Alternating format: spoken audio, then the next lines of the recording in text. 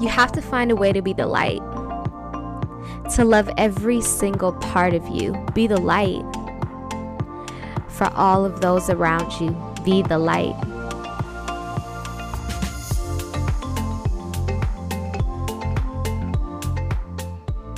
Hey, hey, hey. Fatherhood is such an important topic, and I'm so blessed to be joined by three influential men who have been awesome father figures to me. Today, I am joined by Jeff, Chess's Life Butts. Jeff is the co-founder of Chess's Life, a complete mentoring program promoting chess in an educational way by providing an intellectual, challenging, fun, and creative learning environment that teaches, provides, and will assist with the development of the following everyday life skills. Their ultimate goal is to strengthen what they call relational credibility with students by providing the key to unlock their mind's fullest potential to the highest level of enhanced decision making, and ultimately increasing their ability to focus. FOCUS is an acronym for Fixated, Optimum, Clear Understanding of Success. The unifying theme that they have created reverberates throughout their Chess's Life team down to the very minds and lives of the students we strive to impact daily. Jeff is also the dad of two amazing kids, Corey and Jocelyn, who both live in Los Angeles, and the husband of 27 years to Chris Butts. Another special guest that I have on is my father of 20 years, Bishop Stephen L. Lipford. Bishop Lipford is the pastor and founder of Anointed Family Outreach Church in Cleveland, Ohio. He is also the dad to two wonderful girls, Tamika and, of course, myself. My final guest is my godfather, Levance Lining. Minister Levance Lining is a Christian comedian, minister, and actor from Cleveland, Ohio. He is also the father of two small children, Kayla and Robert Lining, as well as 4 adult children. He is also happily married to my godmother of 15 years, Evangelist Tina Lining. May we please welcome them. Guys, as we can see from giving the background of everybody, we all come from very diverse backgrounds. We all have different kids. We've been married for different, periods of time. But the one thing that really unites us is you guys are all fathers, and you guys have all been a sense of a father figure to me outside of my dad, who was my father. And so I think that a big conversation today is men being in, young girls' lives and the topic of fatherhood. And so as we prepare for Father's Day, I really wanted to come on, and just talk for so many people who have missed out on having their dad in their life while also celebrating the dad that you guys have been to me and to so many others. So the first question that is really pondering on my mind, and I think I want to throw this to you, Coach Jeff, first is, what does fatherhood mean to you? What has it come to mean over the years, and what does it mean to you? Well, first of all, thank you for having me on, Miss Ray of Light. Fatherhood for me over the years and what it means to me now, I think of fatherhood being someone that's there, supportive, giving everything that I can, bending over backwards. I love my children more than I love myself. Mm-hmm. Fatherhood also means being an example, not just talking about how we should do things, but showing them how to do those things as well.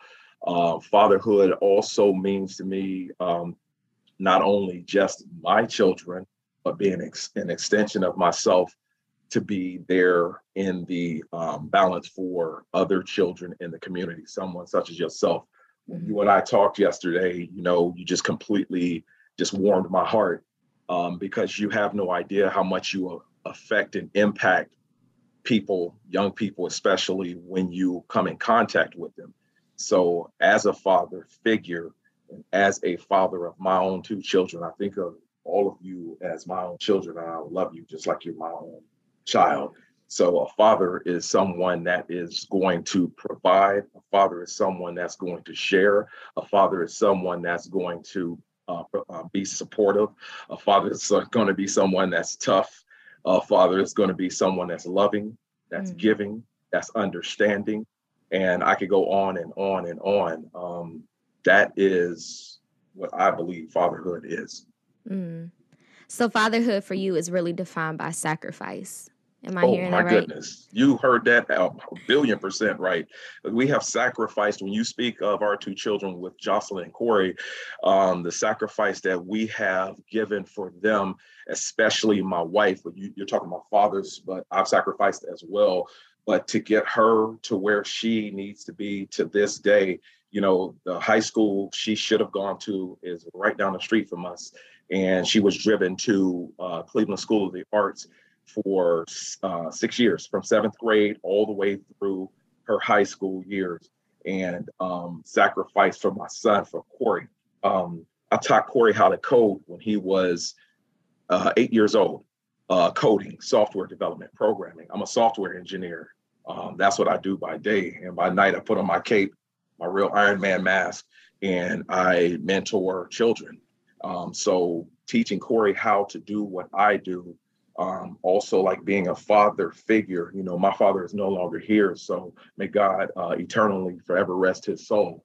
So I think of that, and I remember my father was hardcore, rough, raw, straight from the street. And he used to say, you can't just be street. I mean, you can't just be book smart. You have to be street smart. Well, I'm not from the street. I love it when I stepped into MLK and I said, I'm the biggest geek in the room, and you could hear a pin hit the floor. So for these kids looking just like me, looking back at me, they're looking at me like, man, that's different. I never heard that before. And at least that's the looks on their faces. And I go, why don't we want to use our intellect? So I think about my dad, I think about my father, and I'm not saying he should have called me, some of the things he may have called me, because I'm a little soft in his opinion and in my brothers and uncles' opinions and stuff like that. But having a son of my own, I understand that you want to see a reflection of your son in you. So to see my son just accept an offer out in California as a computer engineer, yeah, Dad, I understand. And lastly, I'll say, a part of Chess's life and what I wrote. I didn't know it was for Chess's life at the time, but I wrote something that was 4 lines for my father, because I needed him to, just to say goodbye. And I needed to reflect on myself to him and what he has given me. And I said, if I pay attention to life and I pay attention to time, will I figure out these thoughts perplexed in my mind?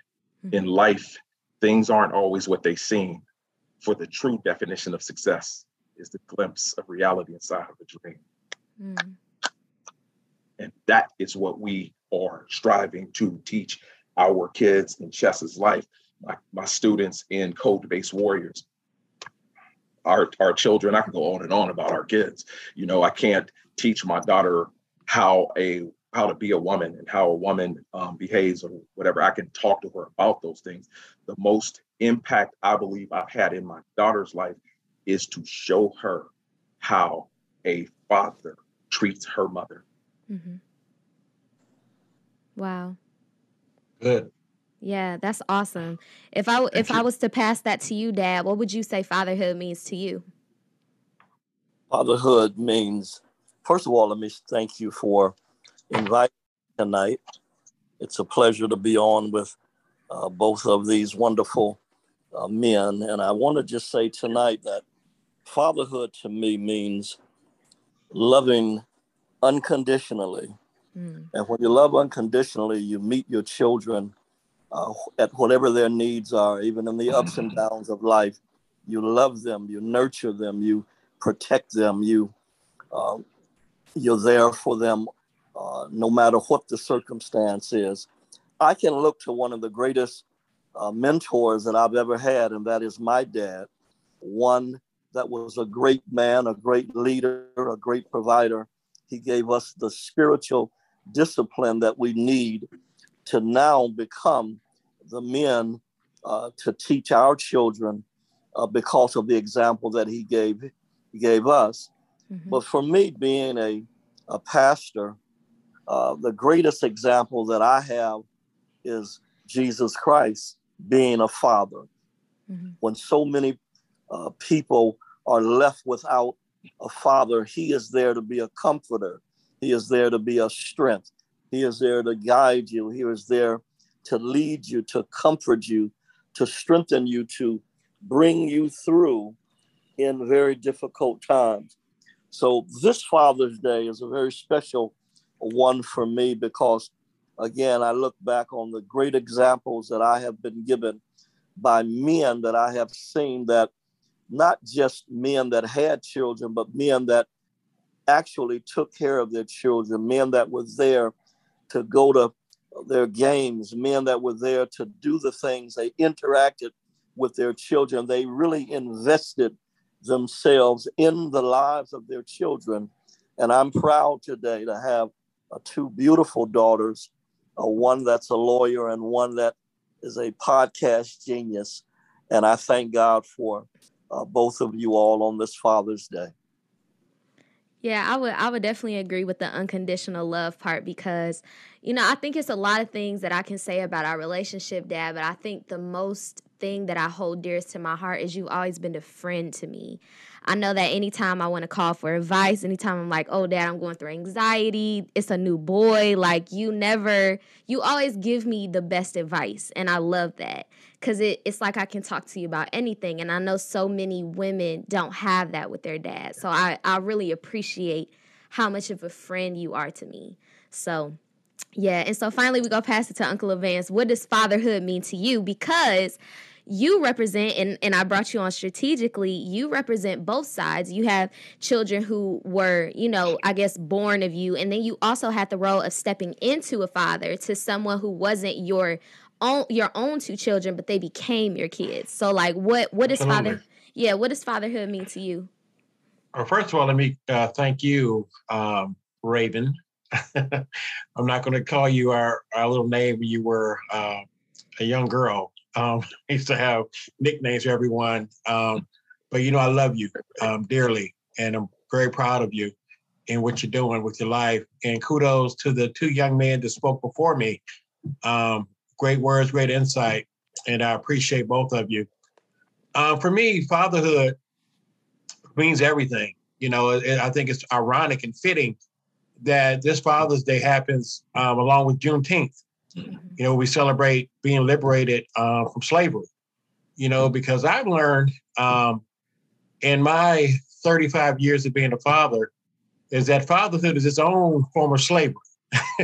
Because you become a slave to your children, a slave to your heart, a slave to their needs. You're an indentured servant, for lack of a better term, indentured servant. Had my first child, Crystal Amber Lining, followed closely by Ashley, Terrell LaVance Lining Jr., and now Kayla Lining and Robert Lining. As you alluded to, the first four are by birth. The last two began as my niece and nephew. My younger brother, who followed my lead in going out and seeing what the streets had to offer, which was nothing but misery and drug abuse, became a drug addict. Him and the mother of his two kids, And so luckily, because I had the same background of being a drug addict, a delivered drug addict to this day for 16 years, I was able to step in, and God gave me a Holy Ghost do-over with two more kids. So he gave me Kayla and Robert. Kayla was 2.5 and Robert was 3 months when they came into our lives back in 2013.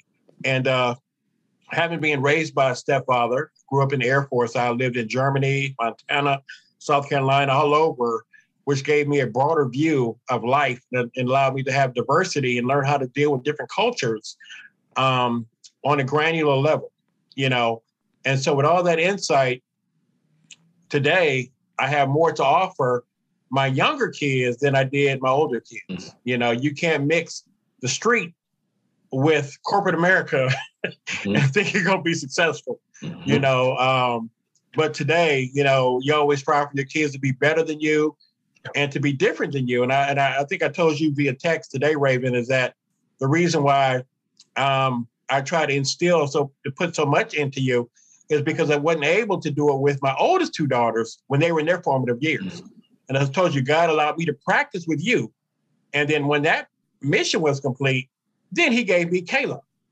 So Kayla became my daughter, and I was able to continue on. I got you your first iPhone, and I recently got Kayla her first iPhone about 3 months ago, And so it's an ongoing saga, but I saw so much in you, Ray, with your love for the arts. I, too, am a graduate of the first class of Cleveland School of the Arts. So class of 1984.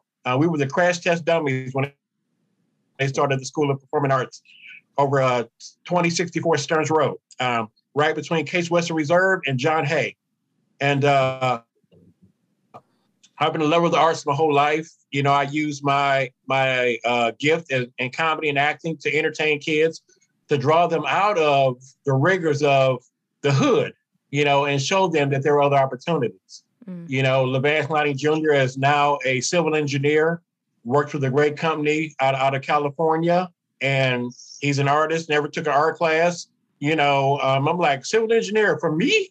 This is the guy that used to duck math class. You know what I'm saying? And I went down to visit him in his first year of college. He was at Georgia Southern. And we were in a hotel, and he had a grid sheet doing homework on it, and it was full of numbers. I said, what is that? He's like, oh, this is one problem. I'm like, dude, are you sure you're my son? I said, let's go get on Maury and find out I am my other father. But your kids are always supposed to supersede beyond what we're capable of giving them, and that only happens through God and through the sacrifices that fathers make, and so I say we're indentured servants because we live to see our children do better. I didn't want to take on the responsibility of Robert E. Kayla just because of how our society, we didn't have molesters in the 70s, probably did, but they weren't as prevalent as they are today, But now I had to stand at the door like Malcolm X with the machine gun by any means necessary just to watch them ride bicycles. I'm at the door like, hey, who is that? Yeah, who is that? That's right. There you go. Whatever it takes. That's right. I'm at the door like, you ain't getting mine. And so it's a vision that I have to make kids feel comfortable, to make kids feel embraced, make them feel a part of, and make them feel that they can succeed. I am an advocate for the underdog. A lot of kids are born into underdog situations, but you don't have to remain the underdog. You can win, And so I go speak in prison. I'm doing a prison in August, and they went in April. And so I go tell inmates that you can go to prison, but guess what? You're a survivor. Mm-hmm. You're a survivor, because you lived on the street for 10, 15, 20 years with a drug addiction and no job, and you're still alive. You are a survivor. You take those skills and transfer those skills to corporate America or start your own business. How much more can you succeed? Mm. How much better can you do? You live with nothing, And so I'm an example. I went to prison in 2001, 21 years ago. And guess what? God turned everything around. I started my own business. I used all of my survival skills that God gave me and that I learned through being a drug addict, growing up in a broken home, watching people go through divorce, going through divorces of my own. And so that built up my intellectual property to be able to survive. So now I can tell other people, guess what? Encourage yourself. I started my own business with a felony. And because I interviewed so well, people didn't do background checks. You know why? Because I look them in the eye when I talk to them. I don't look down. I don't look dejected. I don't look like the underdog. I look people in the eye, shake their hand. And today, I am a trainer and a hiring manager for a call center. I have employees from Florida all the way to Arizona working remote from home. I don't have a college degree. I'm going back to college in fall to Case. But guess what? Because I know I still want to honor God by getting a degree to show him that I appreciate what you've done with me without one. I've already been successful, but guess what? I'm still going to up my game, so you can't use me not having a degree against me, So there I go. So being a father to me is sacrifice. It's being an indentured servant, and it's giving your all so others can grow. And so I sow seeds and I reap a harvest through my children. Children are the ultimate investment that you make because they're going to pay dividends when you're gone. So if you don't invest in your kids are your legacy. And there's so many people, they have positions, they have titles, but they never pull up the next them. And so if you don't invest and pull up the next you, when you die, your legacy dies with you. Yeah. And so always remember to sow into other people so you'll see yourself recreated and bigger in the next generation, whether it's your birth child, whether it's your stepchild, whether it's your adopted child, whether it's some kid off the street. Invest in them and watch your investment pay dividends. Dad, if you could take it back, what's one piece of advice you wish someone would have given you before you became a dad? That's a good question. What piece of advice would I want to give? Well, one of the things that come to mind is let your children develop. Always be there to support them. Always take the time to interact with them. Take the time to see what's important in their lives. In other words, always talk to them. Communicate. You must communicate with your children. And although there's a time to be hard, if you will, there's a time to show discipline, there's also a time where you have to show, when you show discipline, you also must turn that into love. And that's one of the things that I've tried to do with my daughter. There are times that there are certain things that I may feel very strongly about, and I may come across very strong because I want to protect her. But then I'll turn around and tell her, honey, I love you, and this is the reason why I said what I said to you, and it's because I love you. So I think it's important to communicate with your children and meet them right where they are. Don't try to push them or force them one way or the other, but just be there to nurture, to guide, and to lead them. Just be a leader, be a father, and be somebody that they can be proud of. And that's what I've tried to be on this Father's Day. So I think what you're saying is you found a balance between being like a, authority figure and being a friend, between just saying like everything I do in love. Am I hearing you correct? You are definitely hearing me correctly. But as an addendum to that, I just want to touch on something Levan said, and it made me smile when he talked about his two younger children. Notice the language that he used. He did not say stepchildren, but he embraced them as his own. I think that is so paramount today for a father to come across that way, to just love them, not put a label on them, because today in the society that we live in, when we label children and we stepchildren, what we do is we make them less than what they really are. But he took on the challenge, even with his other four, to say, now I accept my new family. And I want to applaud you for that, sir. That really means a lot to me to hear that. And I wish more fathers today would say those kinds of things. And I think what happens is that when you remind a child so many times that their worth and their value depreciates, and we wonder why they go out and drink and they smoke, it's because they have no guidance. They have nothing to fall back on. But when you have leaders like we are talking today, I think it's important to be able to lead your children in a way where fatherhood really becomes exactly what the word means, being a real father. Yeah. Yep. Let me say something real quick to that point, Bishop. When I took on the responsibility, I was raised by a father that was not my birth father. His last name was Johnson. My last name was Liney.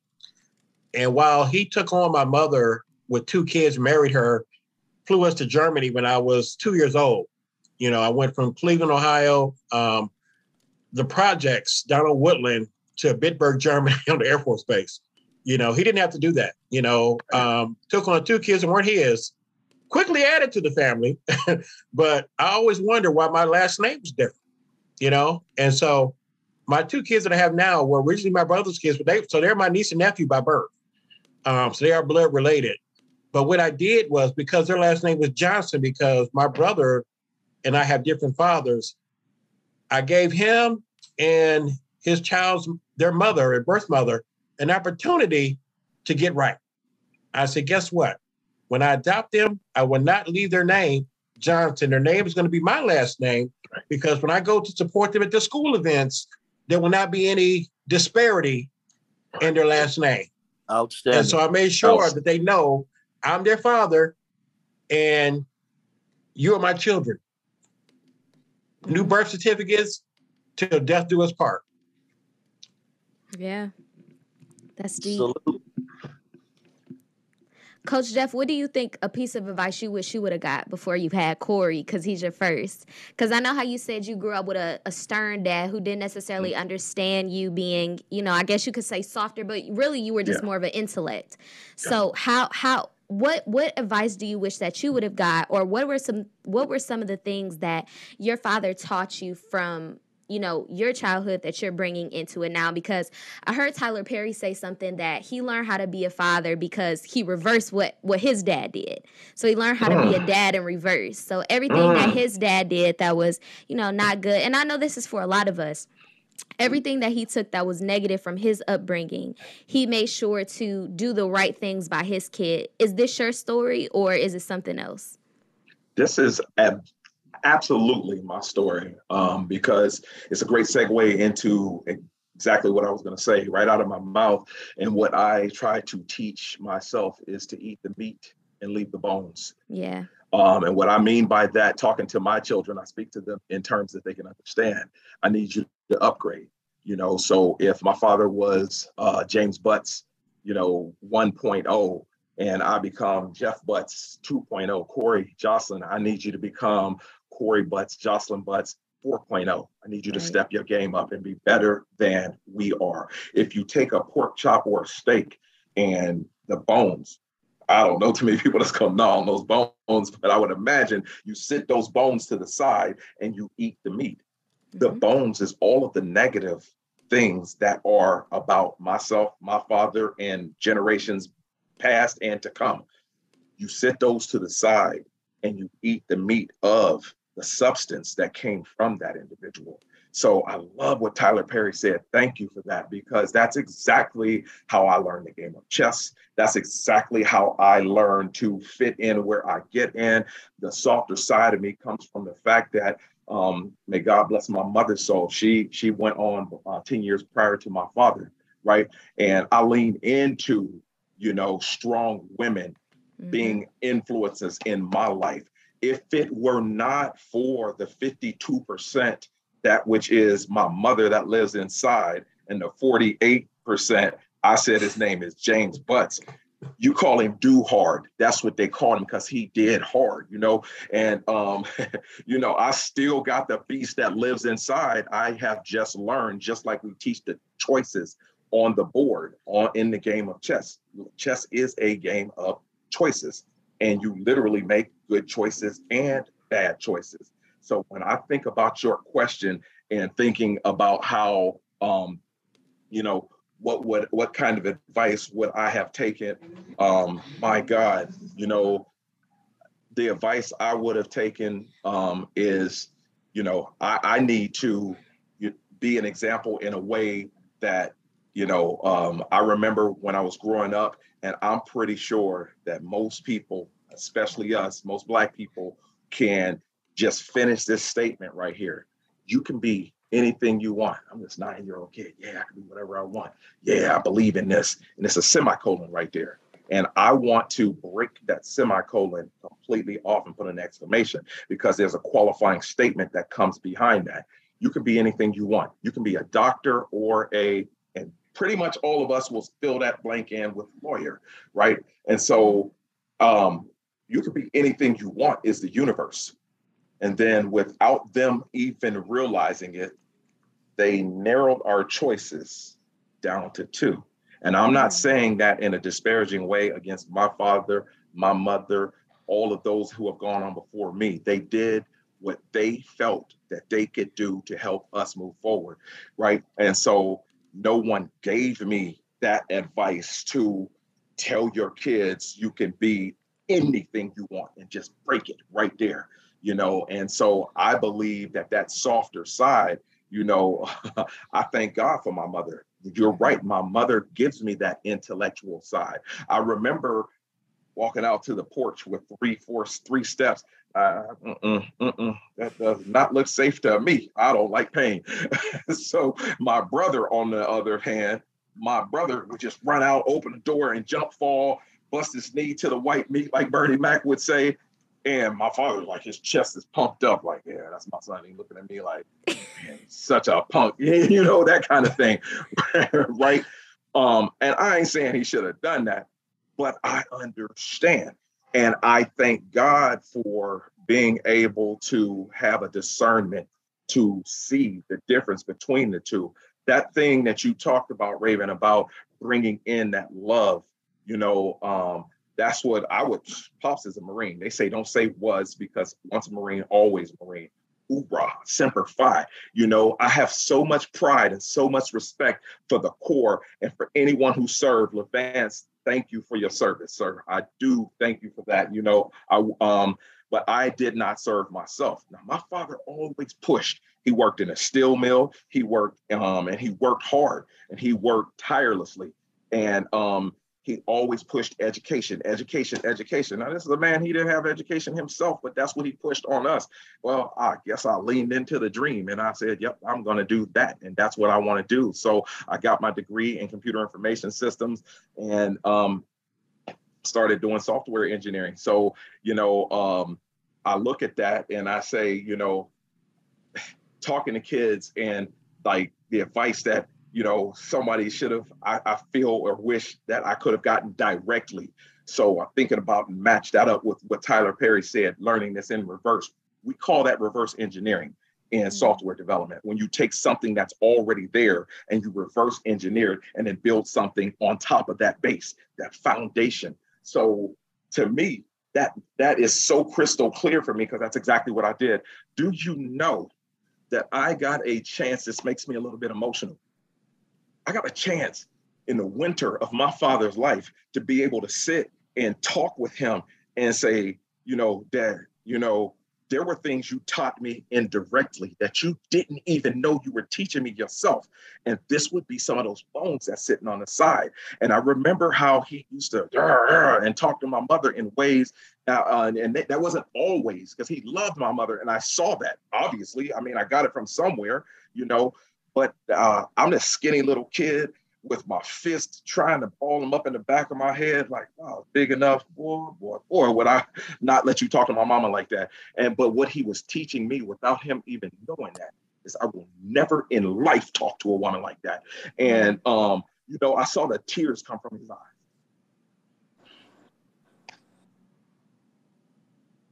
I walked in and this lady says, man, your father is so proud of you. I looked behind me like she was talking to somebody else. Who are you talking to?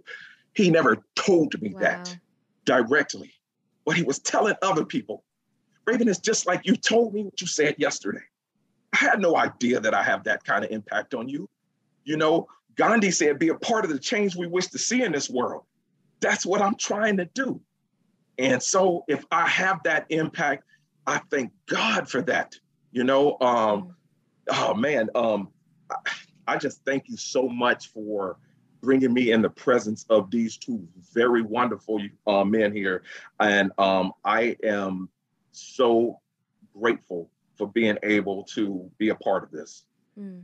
Wow, thank you. You're welcome. Yeah.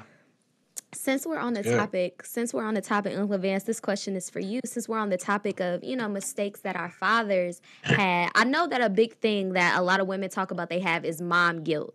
And so mom guilt is like, basically they feel bad anytime they do anything for themselves that's not for their kids. They take on like, oh, I'm not being a good enough mother. I'm not doing the right stuff. If you could give me a little insight, is that something you ever went through as a father where you felt like you failed, made a mistake, or just felt guilty about that? And how did you kind of recover from that? Of course. I told you I was a crack cocaine addict. So I guess I was a different type of crack cocaine addict because, as Coach alluded to, my stepfather, not birth father, I'll say not birth father, was an alcoholic. He was a Vietnam veteran, And so they didn't have PTSD back then. They called it shell shock. He was shell shocked, so he brought that home to me. So what he showed me indirectly with his bones was showed me not to drink liquor. So I never drank. I never was a drinker.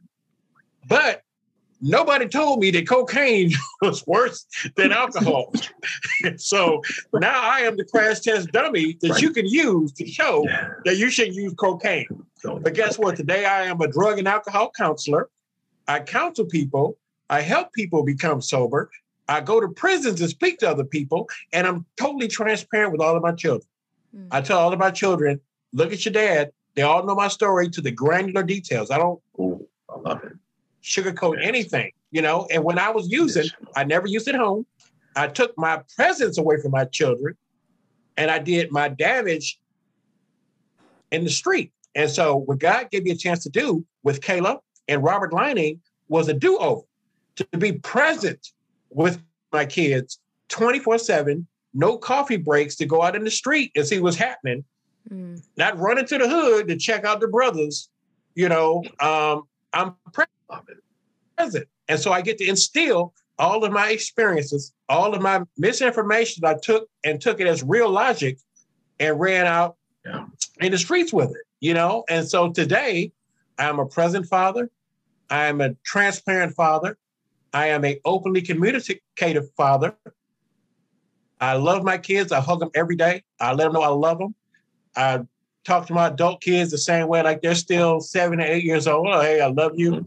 I'm proud of you. How's it going with your job? And all of my kids are in leadership. They're all leaders, And so I guess I had something to do with that. Or God saw better, to promote my kids to an elevated status, and on the back of a 22-year drug addiction that I had, But because I was still intelligent, I was the guy I was in the Army, but guess what? I had a soft administrative job. They called me a pencil pusher. I was a human resource generalist in the Army. So because I scored high enough on the test. So I was in the office. I went out in there with the M16 crawling in the woods. Okay, I was sitting in an office, but what it did was it made me immediately employable when I got out of the Army, when I went to Atlanta, Georgia, And so we're all the sums of our life's experiences, and hopefully God gives you an opportunity to plant seeds and pass those experiences on to the next generation, whether it's your kids, whether it's somebody else's kids, whether it's a program that you're involved with. Everybody has something to give to somebody else that's younger than them. I just had one child that's resistant, my oldest son. I always when I tell him about my experience, he's like, well, maybe sometimes, people want to have their own experiences. I'm like, look, only a knucklehead wouldn't listen to somebody and say, hey, look, don't go around that corner because they robbing people. Oh, you want to go get robbed so you can have your own experiences. I'm like, I'm trying to keep you from doing that. I've done that for you. I told my kids I went to prison, so you don't have to go, and let me tell you how I got there so not to follow my same steps, And so that's what life is all about. Life is about passing on your experiences, the good, bad, and the ugly, so people have more information to make better choices with, And so that's what I tell people. Make better choices. And guess what? If what you're doing is not working, do something different. Yeah. If I could just say something add on to that. So you said something about transparency, and Bishop Lifford said something about unconditional. And to me, that could just sum up everything that we're talking about right here, because to be 100% transparent with your children and to be 100% unconditional with your children, I think, and then Raven, you said something about sacrifice, those things, and we stand on those things and we ride on those things. And, we do everything we can to promote their forward progress. That's it. And guess what? I mean, you can be transparent willingly, but your kids see it anyway. They don't see it anyway. Kids see it. Your kids see what you don't think they see. Kids see everything. You can sit up and tell them about what daddy's bad habits ain't. They be like, yeah, daddy, you do smoke cigarettes. Daddy, I do see you with a 40-ounce in the car. So your kids know everything you do. So you might as well tell them and guide them in the right direction. So if you want to see yourself. I was a little bit naive when I was younger, and that's funny you should say that. So I'd be like, man, Daddy's so fun. You know, we could jump on him and roll on him. He always, you know, except when he ain't. And, you know, and then you get older and you understand, you underdig what just happened. Oh, Pops was over there high. That's what it was. He was high and drunk. That's why he was so fun. That's what was going on. And it's like those things that I indirectly and, you know, indirectly just learned, you know, I'm just going to upgrade myself and I'm going to do whatever I can, however I can. I love how you said that with the segue to my Iron Man shirt, whatever it takes. I didn't say this before, but, you know, the kids call me the real Iron Man because before I got my degree, I worked at Copper Weld. It's a steel mill here in Warren, and I slipped and fell. The burn is a 3rd degree burn. I slipped and fell, dropped 50 feet. Jesus, that's all I can say. Day before Thanksgiving, 1997. It gets worse. Not only did I fall 50 feet, but when I fell, I tried to catch myself and I caught a handful of hot liquid iron, hot steel. For our listeners out there, that is my left hand. That's my fingers, my watch melted off of my arm, my wedding band melted off of my fingers. Now that's cool how Iron Man puts his costume on. That is a green screen. That is movie magic. This is real life. God has touched me I've been touched by an angel. You know, I touched liquid iron real time and walked away from it.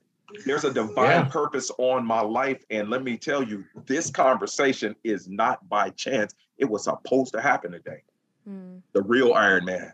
That's what you have in front of you. I keep telling my wife she just gets me more and more Iron Man shirts to wear. And you know, when I walk into a school and one of those kids run up and mob me and throw their arms around my waist. When I walk into the School of the Arts and those kids run up to me and mob me, you know, and throw their arms around me, you know, I just felt the presence of love. I felt that from them. And I just wanted to reciprocate that and give that. So I tell these moms walking through, you know, when we're sitting out teaching these lessons, because we taught in the food court at the Eastwood Mall. So people walking by could just see us, you know, and then we teach in several schools in Warren, Youngstown, Cleveland, you know, and while they're walking by, and I tell them this story and I say, so I'm walking this earth on borrowed time.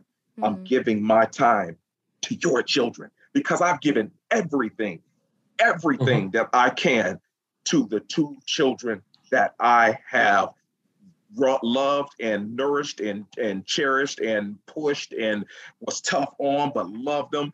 You know, I've given everything to them. Now it's time for me. What do I do with all of this, Vance? What do I do with this, LeVance? What do I do with this? And God answered that question for me. You know, you continue, you move forward. And then the timing of Raven calling and talking to me yesterday, I think we were on the phone for about a good 10, maybe 15 minutes. And I'm just talking and going on like this. And I said, my God, we're doing a podcast right now. I said, I better save this for tomorrow. Yeah. So it was just, are you recording this, Raven? Yeah. So, you know, it felt so good to me because you mentioned it a couple times when you talked about planting seeds. You talked about, we consider ourselves virtual farmers. Once upon a time, we used to, you know, try to plant these seeds and it would go like this and we sit there and try to stare like, oh, okay, let me check that kid again. Okay, let me check that kid again. And then we learned over time and over the years that, you know, what does a farmer do? They rake the land, they till the land, they hold the land, they put the seeds down, they put the dirt over top, they put some food on top of it, water it. What do the farmers at that point do? They walk off. And either those seeds take root in that fertile ground or they don't. They don't sit there and stare at it and wait for it. So why are we, that's what I think it's human nature. We want to see the fruits of our labor, but Raven, you showed it to me. And it's like, it's an amazing feeling to know that you can impact somebody's life because every person I talk to have always said, I can feel your passion. And it's like, it's just something that lives inside. And it's a combination of my mother and my father. And so, you know, it was something else I wanted to throw in there about the toxic masculinity. That's something I wish somebody would have taught me, but somehow because of that 52% of mama that lives inside, you know, that softer side, thank God for that softer side, because that makes me look at the edge and go, yup, Yep. Keep you out of trouble. This makes no sense to me. This makes no sense to me. I don't think I should jump off of here. Let me go down to the first. Let me go down to the next step. Nope, still too high. I'm just saying this right. Let me go down to this step. Okay, that's good. I jump off. I'm all proud, and my father over there like. And meanwhile, my brother, he bleeding and he going on somewhere. And but I learned how to play the game of chess from the both of them. So, but that intellectual, really critical thinking side that came from mama. And I wasn't afraid to be myself.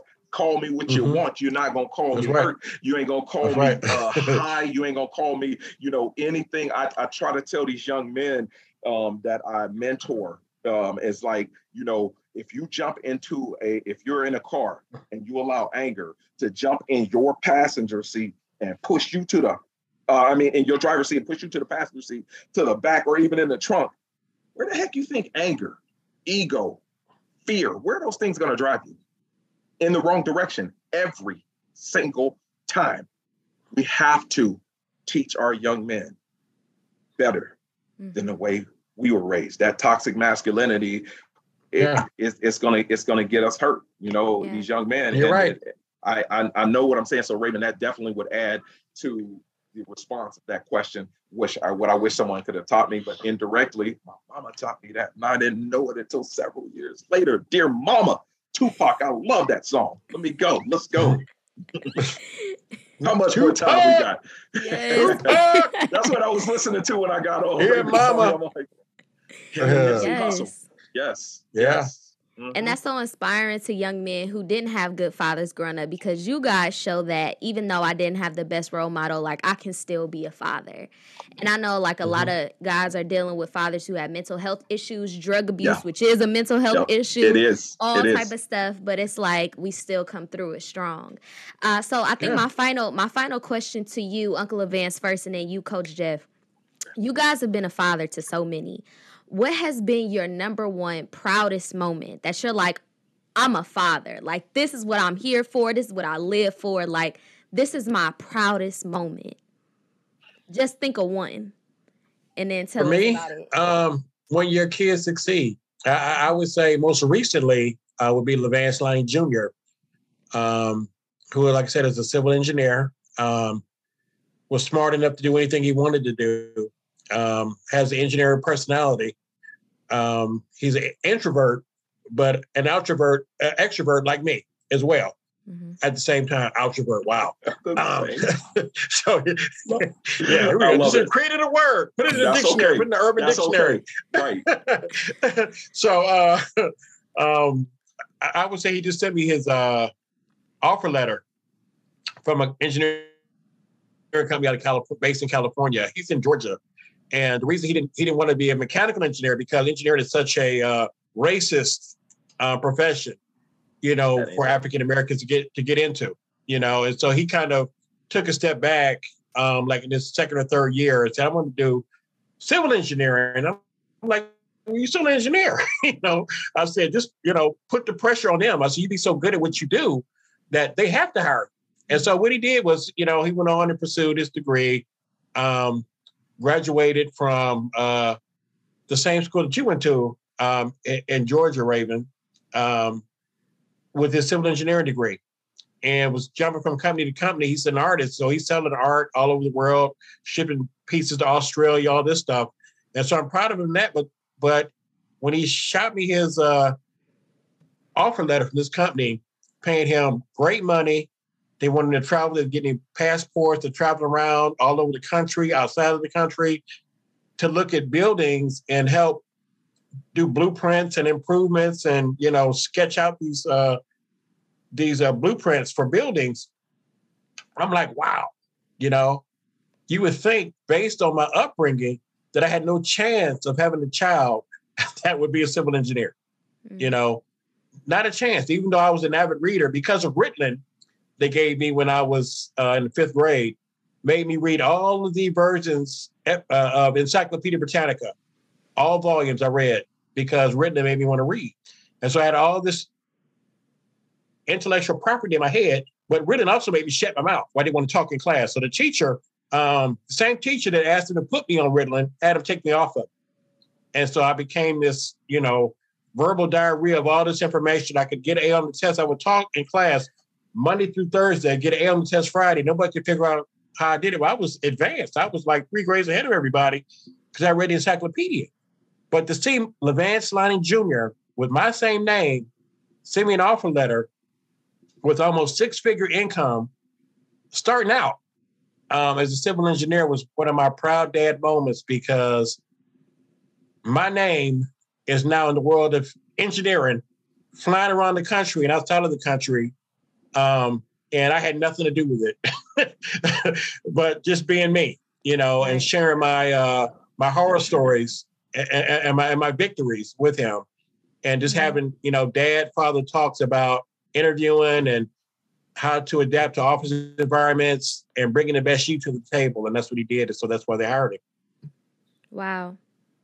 What about you, Coach? Oh my God. So it's almost the same thing, but I'm going to cheat a little bit on my answer for your question, because you said one and you know that I have 2. And so if I say my children, that is one answer. Okay. So I'm going to cheat on that a little bit. So yeah, that's absolutely it. And I'm going to start with Jocelyn, because Jocelyn graduated 3rd in her class at CSA. And then she went on to, yes, thank you for that. She went on to AMDA, American Musical and Dramatic Academy. And I think back to like the older generation, and they would have said, okay, so now what's your real job going to be? And this is one of that word sacrifice comes back in. We sacrifice and we believe in her, and she dances like it's her artistry. It's bigger than it's more than just dance, And so I remember a few years back when she had us sitting like this looking at YouTube. This is Easter Sunday, Levance. This is Easter Sunday. Because why? Because we didn't go to Easter Sunday service. We were sitting there waiting for Coachella to come on, because she performed with Kanye West, Oh, wow. And so, and then she's performed with several different artists. I don't really like name dropping or whatever, but she does what she does. And then, to that moment, Raven, I'm a dad, I'm a father, I'm a part of this, for her to have her dream realized and to get, go for an audition. And she come back, she's crying and all this stuff. And I just looked at her and I said, baby, you done crying now? Quit all that crying, because when she got into Disney, then for whatever reason, they ended up giving her status before she could dance for them. And their status was either determined as a extra or full-time or part-time. Yeah. Right. And so she was one of the, she wasn't full-time, she wasn't part-time. And I said, you done crying? You got to understand the way I see things. So I will never tell them to, that is the glass half full or half empty. Just look at the liquid in the glass. That's an original by yours truly. It's like, I need you to see the liquid in the glass. Seriously. I don't care how much liquid, because if you can understand that substance, guess what? Do you know that thing can be refilled, replenished? Quit worrying about trying to figure out how, when, where, and why. I just need you to see the what. I need you to go from A to D without the B and the C. B and the C is not irrelevant. You just said it's aside for right now. I solve problems. They pay me a lot of money to do that. Okay. And I understand this. So I break it down. Literally, you can't go around the corner right here and walk up 12 stairs with one step. You have to take it one step at a time. It's just like playing chess. They say chess is 99% tactical. Well, that's what those stairs are. Your overall objective is get to the top. That's your strategy. Now, how do you break that down? That how question, that's the B and the C. How, why, when, those are logistical things that we say. So for her to, I said, baby, they ain't seen you dance yet. You got to understand where I'm coming from and see the liquid in the glass. And then she called us back, and here they as soon as they see her dance, I think it was 2 days later, they had her full time in Perm. And so for time's sake with Corey, it's the same thing. He'd been talking about going to California, and he was in the master's program, and he didn't want to go into industry yet. He was thinking about going into education. He wanted to get his doctorate. He wanted to teach, and he actually ended up applying for a patent with the Air Force and his professor, and the software that Corey wrote for this, because he did all of the software engineering on that. It's like, it's amazing. I don't have a patent that I have applied for some software that's going to be life-changing to what we do. And so Corey decided he wanted to go back into industry, and he wanted to change up things a little bit. And I have been talking to Corey. You mentioned something, Levance, about, interviewing techniques. And I talked about one of my students that I taught, the real Michael Jordan, called me when he has his internship at Apple. He said, Coach, remember when you told me about hijacking the interview? And I said, let's go, hijacking the interview. You remember that? You listened? Because what I did is I came into the spot and they said, this is Erie, PA. How can we be sure that you're going to be here every single day? And I live in Warren, Ohio. That's an hour and a half. I said, this is one of the worst winter storms we've ever had. And yet here I am, and on time. And so in that moment, I said, mind if I tell you a little bit about myself? And that 30-second elevator speech I turned it into, I cheated on that too. I turned it into a 2-minute elevator speech. And I basically hijacked the interview, and I talked about myself from point A all the way to point D. By the time I was done, they asked the guy that I was going to report to if he had any questions. And I had answered all of his questions. So Michael Jordan, my son, who did Corey call when he needed advice? It was Dad. It was me, his father. And that's a proud moment right there, right, Raven? I think about, Jocelyn getting her audition.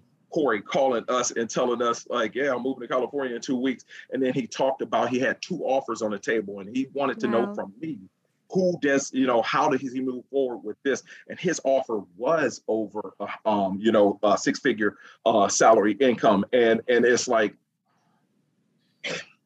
they say, oh, it's too expensive to move to California, but yet he can move to California. And let me tell you, it's going to be okay. He's going to be completely fine. And I'm just so thankful. And in that moment, just to say, dear God, yes, these two, they are the blueprint. So my wife and I can sit and write a blueprint and a book for those that have younger children come behind us. So people who think that you brag, they always bragging about their kids. You're supposed to brag about your kids. I ain't bragging about me. Right. I ain't saying nothing about me. I'm talking about them. So I'm bragging on them, but they got the wrong terminology. It's like, what I'm doing is showing you the blueprint. When I talk to them, it's like, what is your measurement of success? Because Jocelyn is forever, this person, that person, and looking at it and comparing yourself to someone else. I taught a coding boot camp, a software developers boot camp. And the one lady, Sherry, said, Mr. Butts, Eric is doing this and Eric is doing that. I said, Sherry, hold tight for a minute. I said, Eric, how long have you been developing? He said, I've been developing for 1.5 years. I said, Sherry, how long have you been developing? She had never developed at all. So, I think it was, I think it was Einstein that said, if you teach a fish to climb a tree, it'll grow up thinking that it's dumb, right? That it's not intelligent. So what I told them real time, I thank God and Mama, because these things just come to me real time in the moment. I said, your measurement of success must never be someone else. It has to be your previous self. Right. Who is your previous self? I said, Sherry, turn around. Yep. That's who you were 2 weeks ago. Look back again. That's who you were 6 weeks ago, a month ago, 6 months ago, a year ago. Your previous self. No one else is that person that you see in the mirror, that reflection of who you are. So you always bettering yourself and not comparing yourself to someone else. I have never in my life had an issue with peer pressure. People talk and say stuff about me, and I just use that as fuel and fire, and I didn't compare myself to someone else. And one of my buddies said, man, Jeff, don't you wish? And I said, no, I don't wish, because when I wish, I wish I had what so-and-so had. Things mean absolutely nothing to me. Absolutely nothing to me. And I don't have this thing called envy. If you like it, I love it. I want you to succeed just like I want myself. You said something earlier, Vance, where being a part of, the future generation. So if I'm climbing a ladder, this is like a metaphor for the corporate ladder. We climbing the corporate ladder, and I get to a certain point, and it's like, man, the rungs broken on this ladder. What do I do? And I'm steady looking down, and I see all these younger generation coming up behind me. That's not a question of what I do. I already know what I have to do. I put my hands up like this. Levance, Raven, watch this. or drop my head, and I become a part of the ladder, climb on my shoulder and keep going to the top. That's the proud moment right there, Raven, right there, to see that in my children. And then to see you sitting here and from what you said, and for me to have that kind of impact on you, you better cool me down now. But Proverbs 27:17, iron sharpens iron. If I'm the real Iron Man, I have to sharpen my brothers and sisters. Right? All right, the real Iron Man. I tell people that all the time, Jeff, is that, in meetings, I have a lot of younger agents, that are responsible for training. And I tell them, I'm like, look, I'm looking for the next me. I'm here not to show you what I know. It's to help you become me and become better than me. I am not your adversary. I'm an advocate. That's exactly right. That's exactly right. That's what I'm talking about. I'm not here to compete with you. I had my first call center job in 1990. Some of you guys weren't even born yet. So I'm not competing with you. What I'm trying to do is find the next person I could pour everything that I know into and help build you into me. So when you become me, you can pull somebody else up. That's exactly right. That's the circle of life. there's a lesson that I teach on the board, and it came from a game that I was playing years ago. And I'm deep into this game, and I got up and I walked away. And when I came back, I didn't say it, but I'm thinking it. Oh my goodness, I'm about to lose my queen. But how come I didn't see that from right here? So it made me think about the board in a different way. I'm playing from white. My opponent is playing from black. There's 2 angles on the side. How many more angles are there in this game of chess? 2 on this corner, 2 on that corner. That's 8. From the top of the board and from the bottom of the board. That's 10 different angles. Now, my father said, you cannot just be book smart alone. You have to be street smart as well. I think me and my father said the same thing, because I'm saying you need to be able to see every last one of those angles right from here. Imagine if I hadn't got up, I wouldn't have never known my queen was about to get taken, and I would have made the wrong move, the wrong choice, the wrong decision, and my queen would have gotten taken, and more than likely I would have succumbed to my opponent. And what is your opponent? It's life. It's this bigotry. It's this hatred. It's all of this stuff that's on our back, man. Let me tell you something. The man, I ain't never said nothing about no man. I go into these interviews. I go into these companies all the time. Who is this mythical man y'all talking about? Can't none of them hold me down. I'm dead serious. It's like, because they don't look like me and there's no reflection of me. When I walk in there, yea, though I walk through the valley of the shadow of death, I shall fear no evil. And I keep walking and I bring me, mama, to the table. I bring because don't get it twisted. Just because I smile, Daddy coming to the table too. You still gotta have that piece inside of you, and that's the thing that they didn't understand. So when my Uncle Ferg go, Jeff, I used to say Cozy. That's his older sister. I say, Cozy, why he cry so much? I go, boo. I said, Uncle Ferg, that is not my recollection of what happened. And he said, Cozy say, June, quit messing with my baby like that. And then as soon as she walk away, I go, boo. And you go, I said, look at me now. Uncle Ferg stands like right here to me. I said, Uncle Ferg, look at me now. I'll knock you out. And I say, no, I'm playing, but seriously. See, and that's how I do kids, but it's jokingly and lovingly with him, because he was one of those alcoholics and drug addicts in our family. And everybody thought that he was the problem child all the years. So to have this loving relationship, to go, Raven, me and Uncle Ferg had season tickets to the Cavs, and I used to kick it with my uncle at the Cavs, right? So yeah.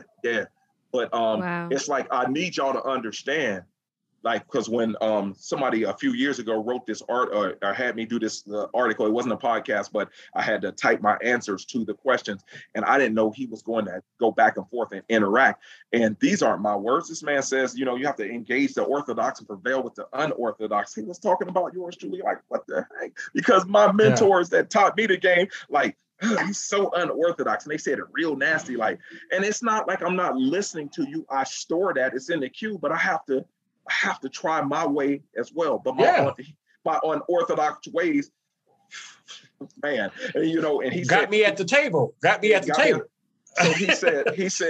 he said many companies can learn from the wisdom of Coach Jeff. Now this man, like, to say and put me even in the same breath as Sun Tzu, The Art of War. can compare my thinking to someone who is one of the greatest minds in, general thinking minds in all time. Mhm. I just, I'm just forever thankful. And I just continue to try to do that. And like I said, Proverbs 27:17, iron sharpens iron. So I'm going to continue to sharpen my brothers and my sisters around me. Thanks. Please keep doing it, Jeff, because Will chess is do. powerful, man. My transplant surgeon, Dr. Charles Martin, who did my kidney transplant on April 5th, Easter Sunday, 2015. Okay. His son, Trey Modeling, got a chess scholarship from Shaker Heights High Oh my to goodness. Texas, was it Texas A&M? Oh my God. Full ride playing chess. So please keep showing our young brothers and sisters about the game of chess. Yes, Yes, sir. Absolutely. I thought it was for other people.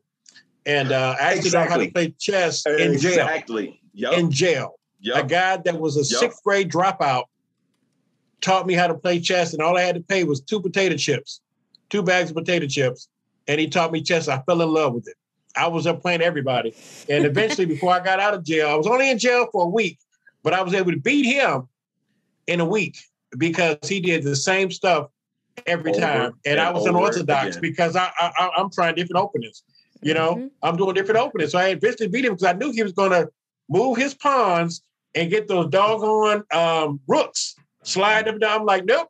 I'm like, not today, buddy. I took them, and so, I encourage you to keep doing that, man, because we need it, because so many people don't know that chess is not simple, but it's easy and it's thought-provoking, and it teaches you to think 2 steps ahead and pay attention the whole time. Yeah. You go off on the side, start texting while you're playing chess, and guess what? Your queen is gone. Now you ain't got no queen. Now you got to try to get a pawn down there to the other end, to try to make something happen. So I appreciate you, brother. And this is for your dad, real quick. This is real quick, Raven. This is for your dad because he dropped off and he could stay on. The king and the queen were married by Bishop T.D. Jakes and Bishop Lifford. Rode off on a horse to a castle and had many children. The king and the queen were married by a bishop, rode off on a horse to a castle and had many children. That's how we teach the game right out the gate. Let's go. Okay.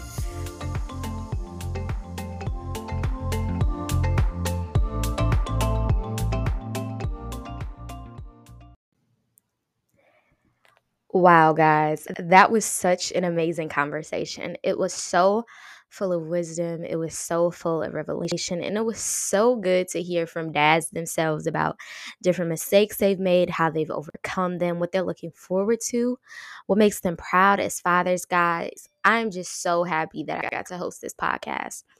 If you guys want to hear something like this again, please join us next Sunday for another episode of Soul Care Sunday, and we'll be keeping this conversation going. Thank you guys so much. Bye-bye.